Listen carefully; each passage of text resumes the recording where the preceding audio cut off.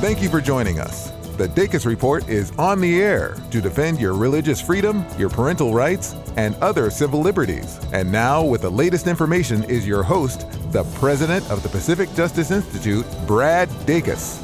Welcome to the Dacus Report. Thank you for tuning in. I'm Brad Dacus, president of the Pacific Justice Institute. As many of you know, we at Pacific Justice Institute have offices now all across the country, coast to coast. For the first half of the show, we have with us an attorney who's a part of our team who heads up our office out of Illinois, out of Chicago area. Soren, thank you very much for joining us. Glad to have you on the program. Thank you, Brad. Now, Soren, you've been engaged in a lot of interesting things since we opened up the office there in Illinois. That's a very challenging part of the country, Chicago, a very challenging part of the country. And it's such a joy to have someone like you with your expertise and your skill set to be a part of our team. We're very delighted when you were able to join our team and head up our office there in Illinois. Now, we've done a lot of work, as you know, dealing with COVID, and we're going to talk about some of those cases in the second half of the show. But that's not all that Pacific Justice Institute is involved with, is it? That's right, Brad. Although COVID issues tend to predominate these days, PJI has a dedicated team fighting on multiple fronts, including parental rights issues, religious zoning issues, free speech issues, and much more. Okay. Well, what other issues have you been addressing, there in Illinois? The issue that comes up the most in Illinois after COVID involves the rights of students under the Equal Access Act. Okay, under the Equal Access Act. All right. So what is the Equal Access Act? The person out there who doesn't know what it is, how would you describe it? Well, the Equal Access Act is a law passed by Congress in 1984 that protects the rights of religious student clubs in public secondary schools. And just this year alone, the Illinois office here has been able to assist several Illinois high school students at a handful of schools throughout the state to protect their rights under the law. Okay, so why was this law needed in the first place? What's its purpose? Well, the basic purpose of the act is to put religious clubs on equal footing with other student clubs by allowing them the same privileges and access to school facilities that other recognized student clubs enjoy. It's important to note that once a school recognizes a single non-curriculum related club, it is said to have created what's called a limited open forum. And what that triggers the act, and it entitles all qualified student clubs, like a Bible club, to the same access and benefits of school facilities enjoyed by the other clubs. Yeah, I remember back when I was in high school, this is sort of aging me here a little bit, but I went to school at Plano Senior High in Texas, and this was, I was class of 82, so this is back in 1980, 81, and this is before the Equal Access Act was passed, and I wanted to start a club with a Christian worldview, kind of a club, and the principal there said, no, you're not going to be allowed to do it. So I got the national organization from this conservative group to send a demand letter to the principal threatening to sue the school. Okay, so I started young. Okay, I wasn't even out of high school, and I was already having a demand letter sent to my principal threatening to sue because he was discriminating. He didn't like our perspective. He was liberal. So as it turns out, he said, okay, fine, you can do this, but you're going to have to have a teacher sponsoring your club. Well, I went to talk to teacher after teacher, and they all said, no, I can't sponsor it. No, we don't have time.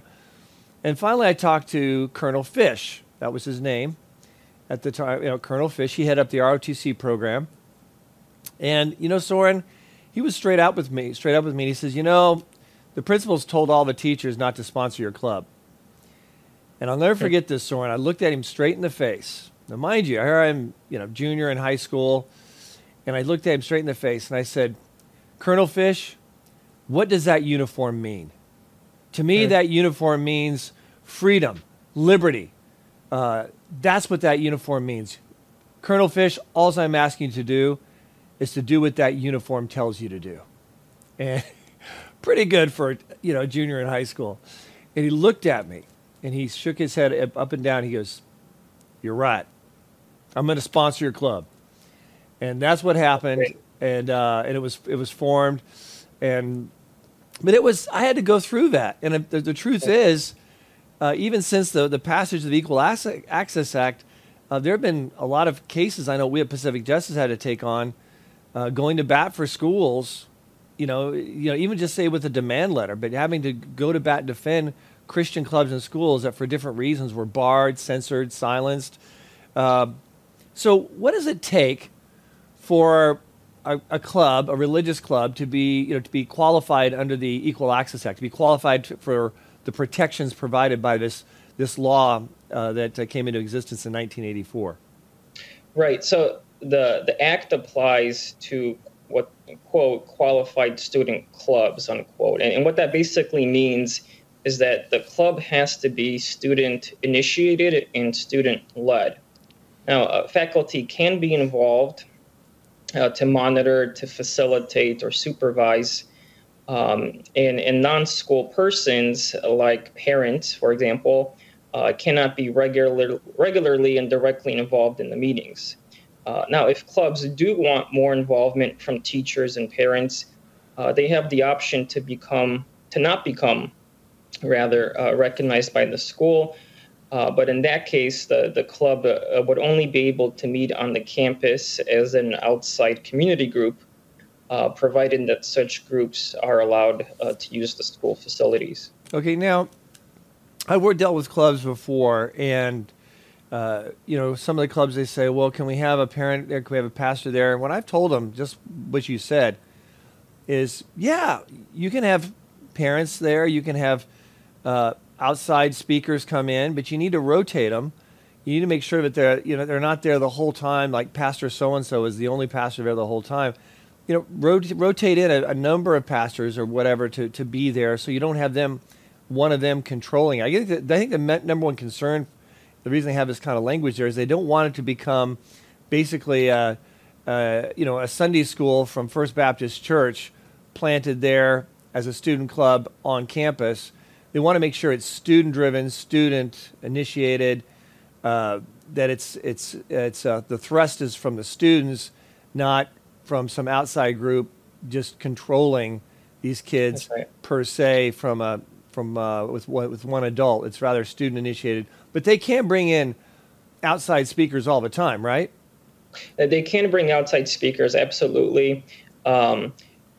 The only thing to note there is just to follow the rules that they have for bringing speakers, and you have to be clear that this speaker is not endorsed by the school, and that attendance is voluntary. But absolutely, you can have outside speakers come in.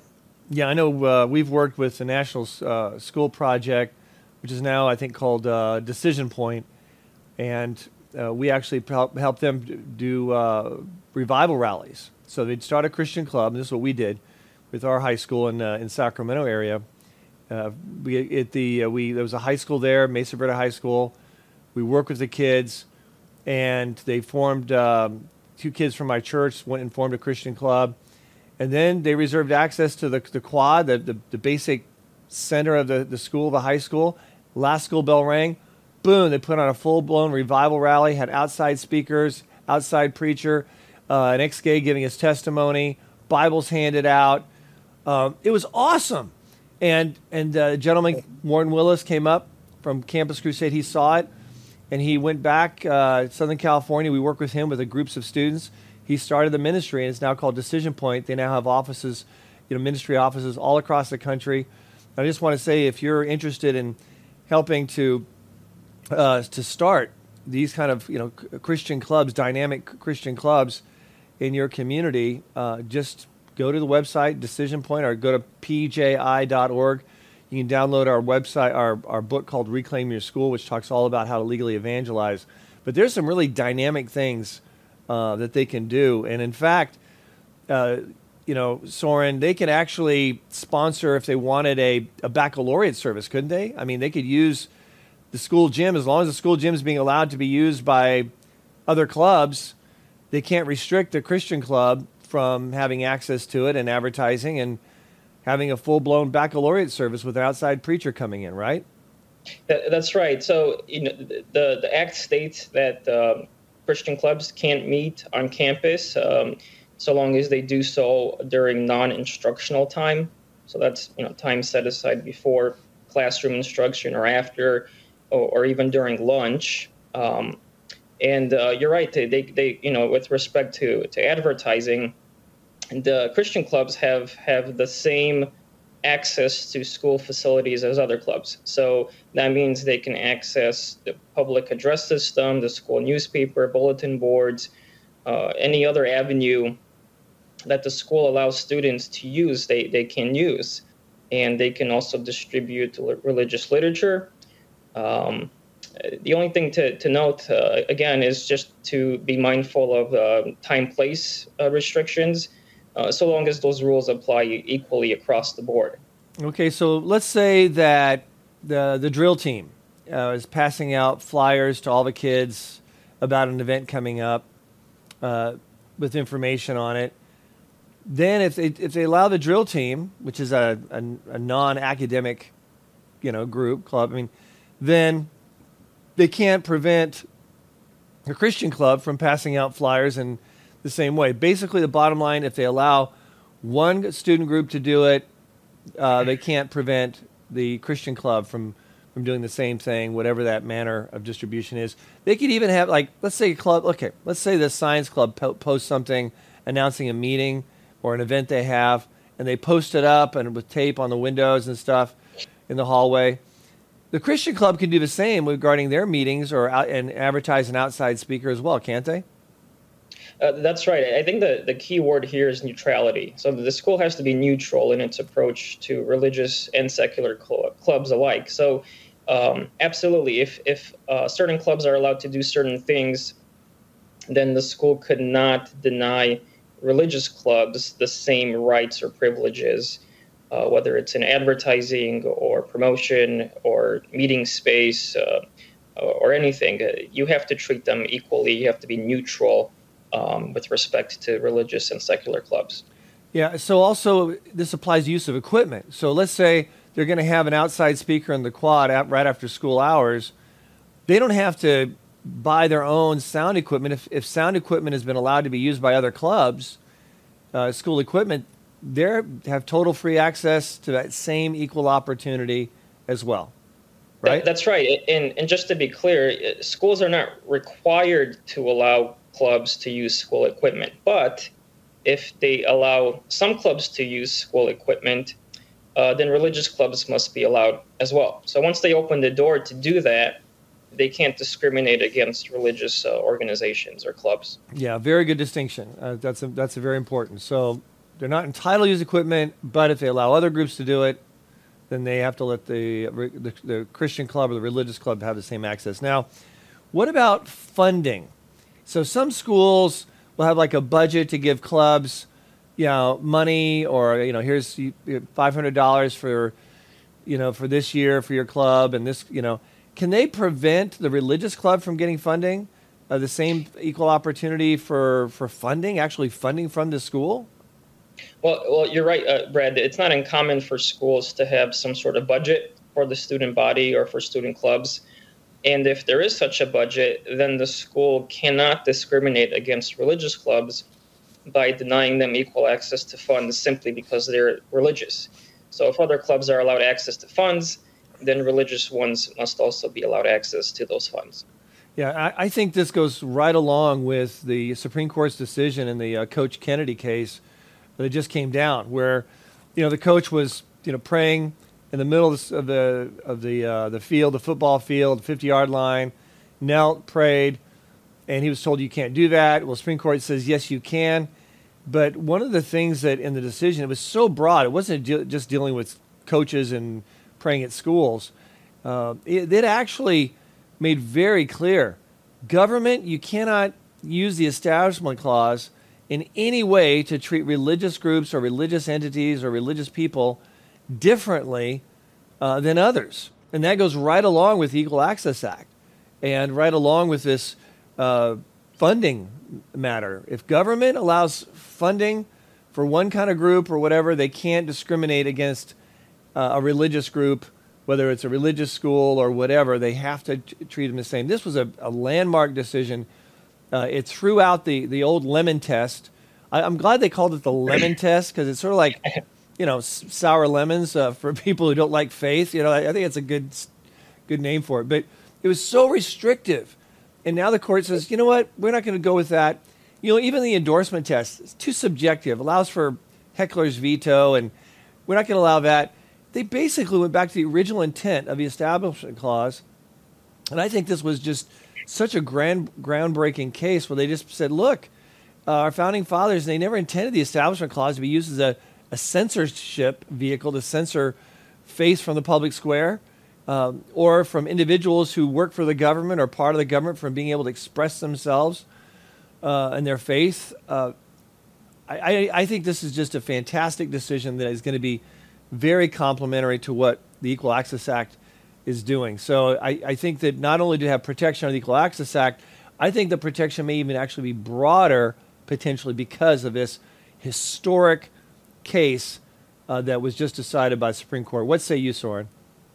Well, I think that's right, and in fact, there's other cases that also build on this. We have the main school decision where the Supreme Court said that the religious schools can't be denied funding in the tuition program there, and even dating back to the Trinity Lutherans case where the Supreme Court said that the Christian school can't be denied access to funds to build a playground. And you can kind of see how the Supreme Court has been heading in this direction for some time.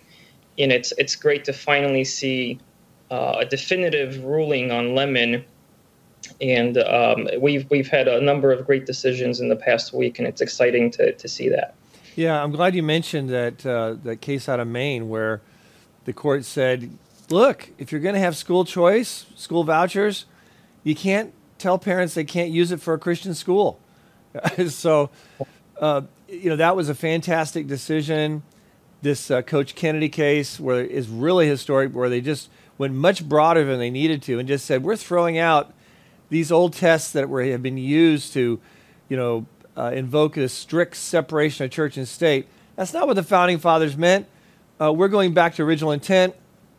And from this point forward, we're going to give tremendous freedom under the Equal Access Clause, under the free exercise clause of the First Amendment, and we're going to limit the Establishment Clause to what it was intended to, which was preventing the government from showing an obvious preference solely to one religious group versus another, to deliberately, how it is perceived, irrelevant. But is government actually giving a special benefit to one religious group deliberately and excluding others? That's what the Establishment Clause is about, and I'm very glad to see the Supreme Court finally address that. It's incredible we had that, along with the historic reversal of Roe versus Wade, in the same 2-week period. Two huge cases for life and for religious freedom, and I know we at Pacific Justice Institute are going to be all the busier as we use these as critical tools moving forward in our many cases. I know right now we have 97 cases in active litigation, and I know your office there in the Chicago and Illinois area is very busy as well. So getting back to the Christian clubs, because this is a great opportunity I think we should be taking advantage of, and there's no reason we shouldn't be taking advantage of it. But some people do think that are concerned, though, that if you have a Christian club, because it's recognized by the school, that somehow that's going to prevent the Christian club from having rules regarding its members or its officers. Is that a valid concern, or do they have the freedom to say only Christians can be officers, for example? They do have that freedom. In fact, the First Amendment does protect the right of student clubs to select their members and leaders based on the club's beliefs. That's part of the club's religious freedom. But we do recommend that the clubs document those expectations in writing. If you have certain expectations for who can be a leader, it's wise to have that written down somewhere so it does not come across as arbitrary or made up after the fact. Okay, what about the content? Some of these school districts are so into the woke, the CRT, the LGBTQ, intimidating a lot of kids. You know, if the school district finds out that the Bible club or the Christian club is studying scripture that goes against the PC or the LGBTQ agenda, can the school come in and say, you can't do that, you can't talk about these issues or that subject, you have to skip these scriptures, or don't sing that Christian song? Can they do that? Thankfully not. They cannot. The students are free to discuss any issues and engage in any religious speech that they desire at their meetings. And the school does not have control over the content of the meeting. So students are free to pray, to sing songs, to read the Bible. Whatever it is they want to discuss, they are free to discuss it. Okay, what about as far as regulations? Are there any kind of restrictions they can place on Christian clubs? You alluded to it a little earlier as far as needs to be either before school or after school. I guess it could be during lunchtime, potentially, right? Right. So schools can't limit time and place for restrictions as long as it's equal. The school also retains the ability to regulate and restrict clubs that interfere with orderly conduct, or they have the right to maintain order and discipline on school premises to protect the well-being of students. But so long as a Christian club is not posing any danger or risk to the school, it should be allowed in the same way as other clubs. Yeah, definitely. And if any of them have any issues, any pushback at any time, people should contact us at Pacific Justice Institute. Once again, we've got a great book called Reclaim Your School. Free download, folks. Talks all about the empowerment of students, ministers, parents, teachers, school board members, on how they can really reshape their schools in a very positive way. Public schools, folks, as you know, are so dangerous. Spiritual genocide is taking place as far as I'm concerned. So this is something positive and proactive for those kids who, for whatever reason, have not been able to be homeschooled, be part of a church homeschool co-op or a private Christian school. And it's particularly helpful in those states. Well, it's really all across the country where public schools have become so detrimental in so many ways. Now, what about secondary schools? Many people seem to think that this might be limited to just high schools, 9th through 12th grade. Does the Equal Access Act apply to elementary schools? So that is a good question. The Equal Access Act is limited to secondary schools. But for those in elementary school, for example, it doesn't mean that students have no protections. Public elementary schools still must comply with the First Amendment. Yeah, that's very, very true. And I know we provide not only counsel, but also legal representation as well, don't we? We do. A lot of times, all it really takes is a little bit of education. So writing a letter oftentimes does the trick. But if that doesn't work, we are prepared to litigate if appropriate. Real quick, we just have a little time left, but you do have a case you've been involved in, I know, involving Astellas Pharma, dealing with several, about 11 employees. They were denied religious exemptions with regards to the, I believe it was the COVID vaccine. Is that right? That's right, and we have officially filed in federal court in the Northern District of Illinois. Now, Soren, this is heavy-duty litigation. You've got 11 clients, 11 employees. I know this is just one of your cases that you're engaged in, but I think it's a reminder of, all the work that takes place in just one case. These are 11 clients, but it's one case, I understand. So it takes a lot of work, doesn't it? It does take a lot of work, but it's also a great privilege. Yeah.